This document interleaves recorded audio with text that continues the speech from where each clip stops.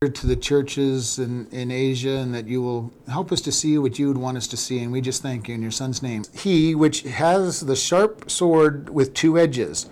I know your works and where you dwell, where Satan dwells.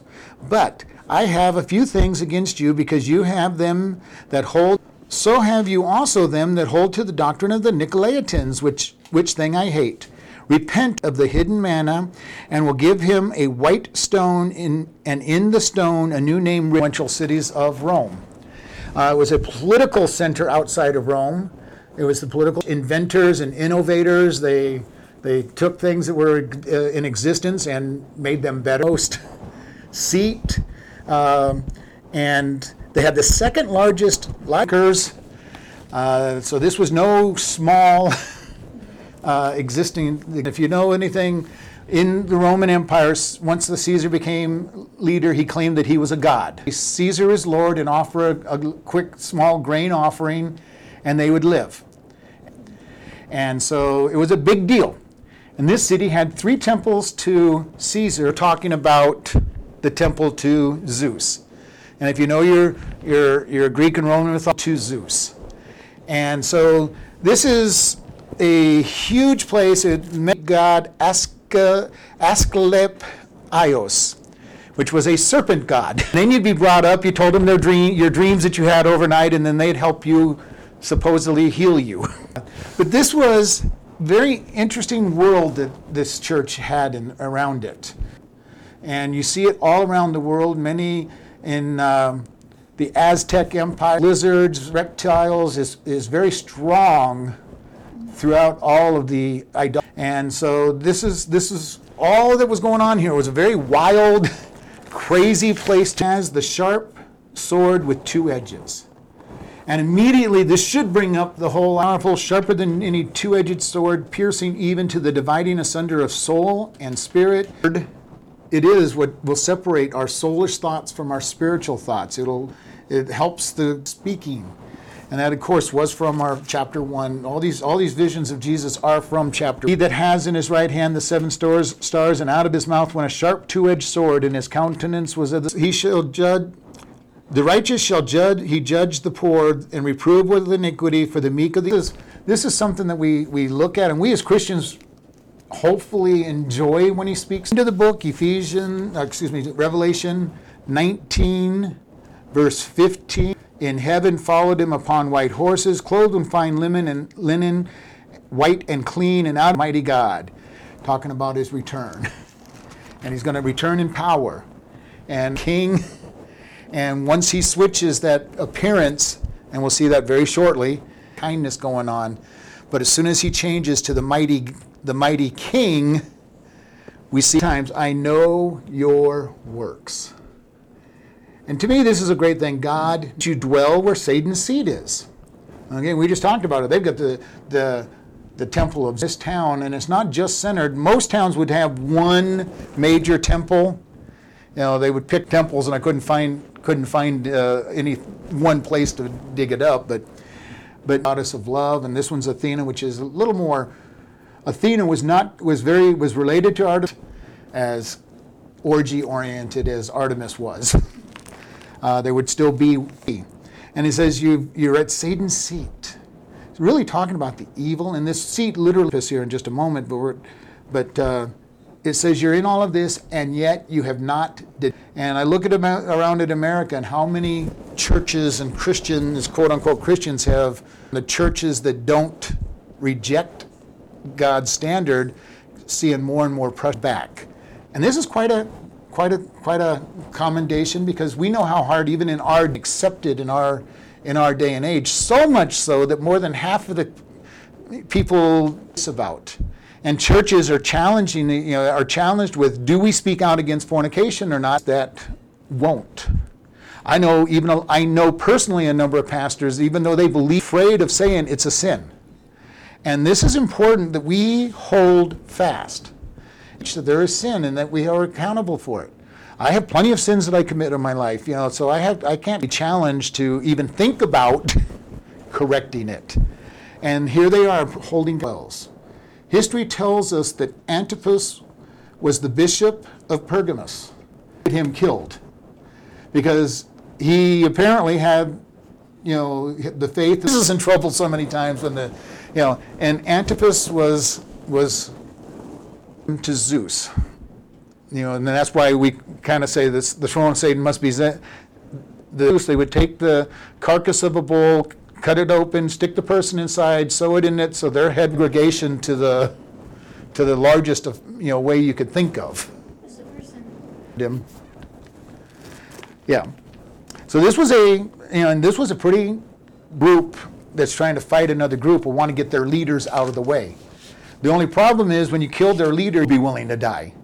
And in this case, the people saw him as a martyr and said, okay, here, we're going to strengthen this. Thank you, God, that you decided that I was worthy to suffer for you. Not suffer for you. And I talk about that a lot because we're in the end days. We're going to be suffering for Christ. And we trials and the pressure that we're going to have when people come against us as Christians have decided that I am worthy of suffering for you, then depends if they want to, if my life is to be taken, thank you. If my life is to be ruined, thank you. Tribulation period, things for Christians is going to get rough. They're starting to already, but and anonymously attack Christians. But that's not going to allow the persecution of the blacks in America. It was pretty much people accepted it, so lots of people got it. And this is you're going to start hearing more and more. The more we stand on God has standards, the more we're going to hear all the verses say, forgive one another, love one another, build one another up. And yes, those are the truth. But well, that just means people can go do whatever they want. Well, in one sense, yes, but if they're really saved, they're not going. That person could go crazy and still be saved. And if they are saved, that is true. But, and you've got to come. And the sad thing is when people get divorces and everything, all of a sudden they no longer seem to feel that love that they love. And they may not like being with each other, but they're not out to harm. And I'd say that anybody who likes hurting spanking their kids better not spank their kids. Because I was thinking, yeah, sure, right. The first time I had to spank one of my kids, it's like, all right, now I am. And this is what we're looking at. Are we willing to hold the faith? As a whole supported what we believe, and now it doesn't. Now we're being told that if you spank your kid, divorce and adultery, you're being very negative and hurting people and not giving them the freedom to called good, and we're seeing it. We're in the beginnings of it. We might even be in the middle of it. To hold the faith. To speak that sin is sin, but still speak it with love. Still loved. We're not going to accept the sin, but they are loved. And we've talked about this, the world, because they start with the idea that the person's basically good, so anything they do is good. We look at it that the sinner is a sin, and all of this, then you start making it that there's no difference. And this is what the world's doing. It's amazing to yourself. You just have to steal. If when Tiger Woods got into this big thing, they shortly thereafter there's a sin into sickness, because if he can turn it into sickness, then God cannot judge it. All of this world is now trying to make it into a sickness. So then you get the Christian saying it's a sin. God, same problem that we had in the 1800s when evolution came along. Theologians today trying to figure out how to mix this idea that all the things that God say are sin. It is sin. And this is why we have to hold on to the Word of God in the Bible. And it's going to get harder and harder, because the world's going to keep coming against us. And may have new clothes on it, be named new, but it's still old things. Have there them that hold to the doctrine of Balaam, who taught Balak to cast a stumbling block before the Israelite, but was a prophet of God. It's hard to believe when you listen to what he did. But he had this relationship with, and if you know the story, this happened 3 times, and finally God said go, and then he was going to kill him on the way. No, but don't say anything more than what I say. And then if you remember the story, they went to 3 different mountains, looked down, which is after this times of blessing, Balak, Numbers, verse 1, and Israel abode in Shittim, and the people began to commit whoredom and the anger of the Lord was kindled against Israel. This was what Balaam told Balak. They will be attracted to them, they'll get married, they'll commit fornication, they will be unequally yoked, and then see that whole thing come out. It's in Numbers 31, verses 9 through 16, where that is what Moses, just do this. And it worked, and it did happen. And we watch God fall aside to the side as people send them to them, and they're going to fall in love with those pretty girls. Where are they from? Moab. And we know how that works. If you love me, you'd really do this. It was Solomon's downfall as he grabbed all these wives from a temple for my God. I don't want to worship your God. And Jerusalem, very soon Solomon was worshiping all these other gods. And this is the way it was. And this is what Balaam said to the people: punish them for you. And that's exactly what happened. And here it says, you've got people following the other. And being, and basically telling the church, hey, this is a good thing. When sin is there, when we know sin is there, and people aren't pushing it and trying to make we're going to have a problem. And no, that person is not going to be staying in the church long, because what I'm doing is all right. You got to accept me for who I am instead of saying I'm sinning. And this is what those who stumbling blocks put in front of me. And this is where Paul told the people, it goes, it's lawful for us to do as offered to a block of wood or a block of gold, and it was no big deal to eat that meat. But if you had some, well, I just don't, I don't feel I should, because I used to consider him a god, and I can still. And for us here in Arizona, some of that could be like gambling. There are some Christians that have no problem going. Gambling will make somebody else fall. Then we shouldn't be doing it, or at least not announcing that we're doing it, because Jesus fulfilled the law. He's going to tell us what we can and can't do, because God hasn't convicted them. And you never know what it is that's. And you have some that hold the doctrine of the Nicolaitans, which thing I hate. The Nicolaitans' Gnosticism was basically that there's hidden spiritual secrets out there. You've got to get in. I've looked at some of them, and some of them are quite interesting, but, I'm not going to be sitting there looking for a secret message of the. Well, 316s, it is kind of interesting to look at this crazy message. And did that, and it's 666. It came up with a computer, figured it out, and did he show me how to? I couldn't figure it out, but he figured it out. Well, see, if you're going to find English code, you're way off base, because it's not written in English, so you got to do it in Hebrew or Gnosticism. Gnostic, to know. Okay, and that's what Gnostic is, to know, and put forward the spiritual. They are the ones that would. And the Nicolaitans apparently went so far as to say, because the flesh is bad, and it basically is so that the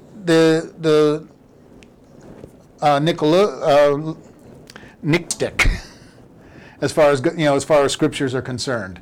To place the spirit above the, it doesn't matter, I'm my flesh, I'll go do whatever I want as long as I stay spiritual in my mind. My flesh can do whatever, and keep your mind on the spiritual. And so this was a huge area, and he's saying, not only you're forgiven, your spirit is okay, just, it doesn't matter.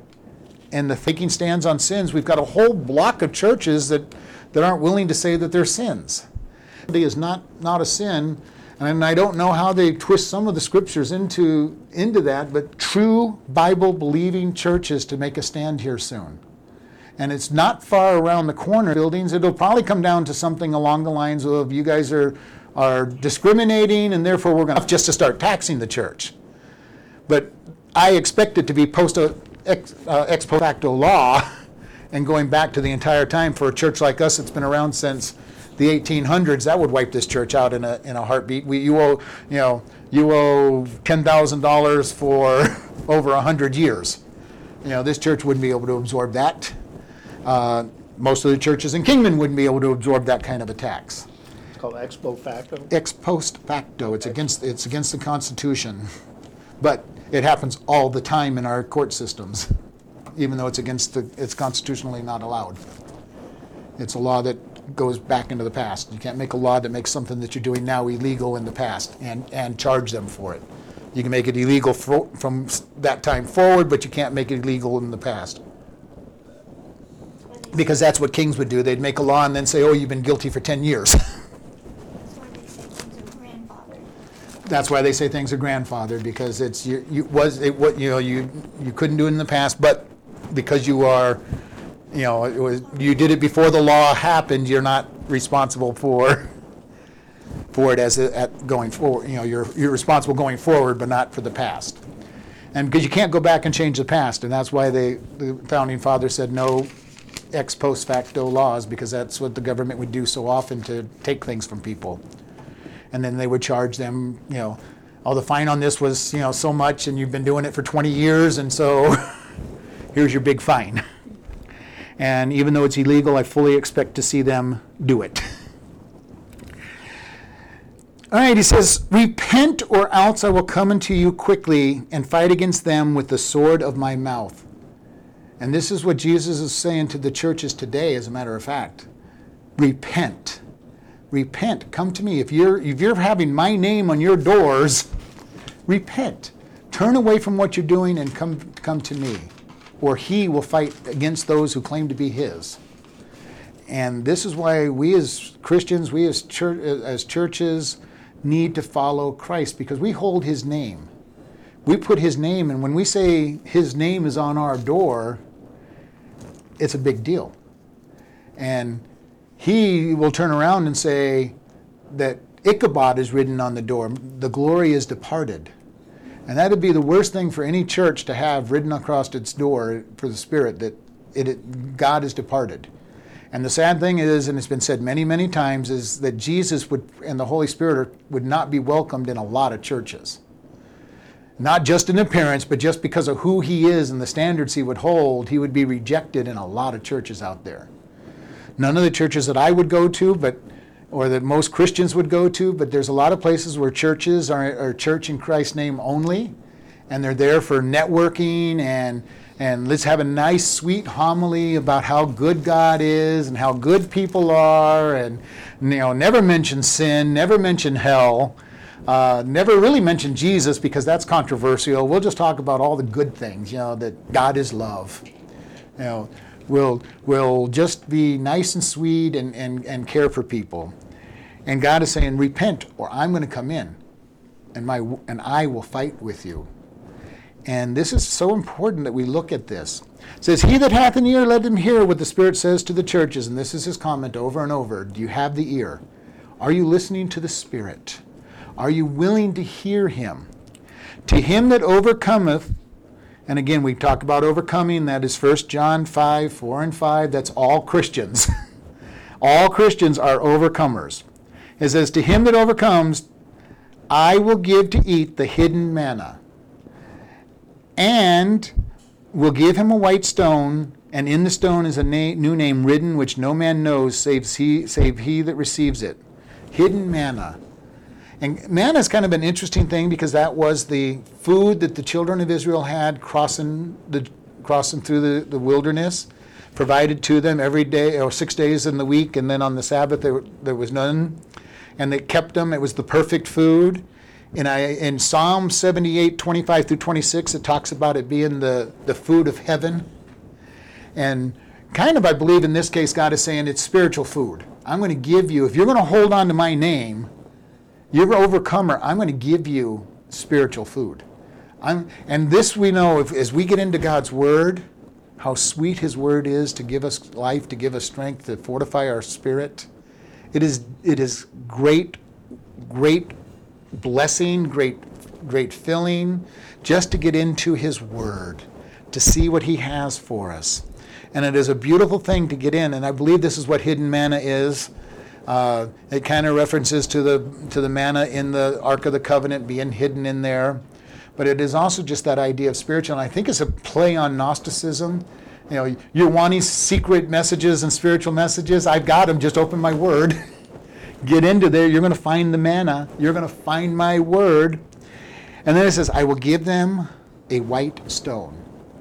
Now, this doesn't mean so much to us, but in the Greek and Roman culture, when you were called to be a juror in a court, or you went to vote, you were given two stones. One white, one black. The white one was that I approve, or they're free, and the black one was for they're condemned, or or I disagree with what the issue being voted on. God's going to give us a white stone. We're approved. We are approved. His vote for us is we are approved, because we're overcomers. We are in him. And he gives us a white stone. I have approved of you. My vote for you is, yes, you are innocent. Very powerful thought when you see this. And then he says, on that white stone, by the way, I'm going to give you a new name. I've engraved a new name which no man knows it except those who receive us. For all of eternity, God's going to have an individual name for us that's between him and ourselves. And if you think about that, when you get a couple together, how often do they, have some pet name that is really just theirs? They don't use it necessarily in public. It is just their name for each other. A private name, it's their name of affection, the name of love, and this is what God's going to do for us. He's going to give us a name that is his personal, affectionate name for us. And it is going to be very powerful to have this name forever that is our name, just him and us. And say, here it is. This is our name for when we're together alone. This is what I've got, what I'm going to call you. It's kind of like the old joke where they ask the husband, why do you always call your wife honey? He goes, well, I forgot her name 30 years ago. I've called her that so long I've forgotten her name. But this is the way it's going to be. We're going to have a special name from Jesus. A name that just between the two of us. And I reached the end, and we're going to go and pray. Lord, we just thank you for this time. We thank you for the fact, number one, that you're going to give us a name that is just special between you and us. That you have approved us. You've given us a vote of confidence that you say that we are precious, that we are yours. Lord, help us to stand faithful when times get rough. Help us to see that you are the one that allows anything that comes our way. And we just thank you in Jesus' name. Amen.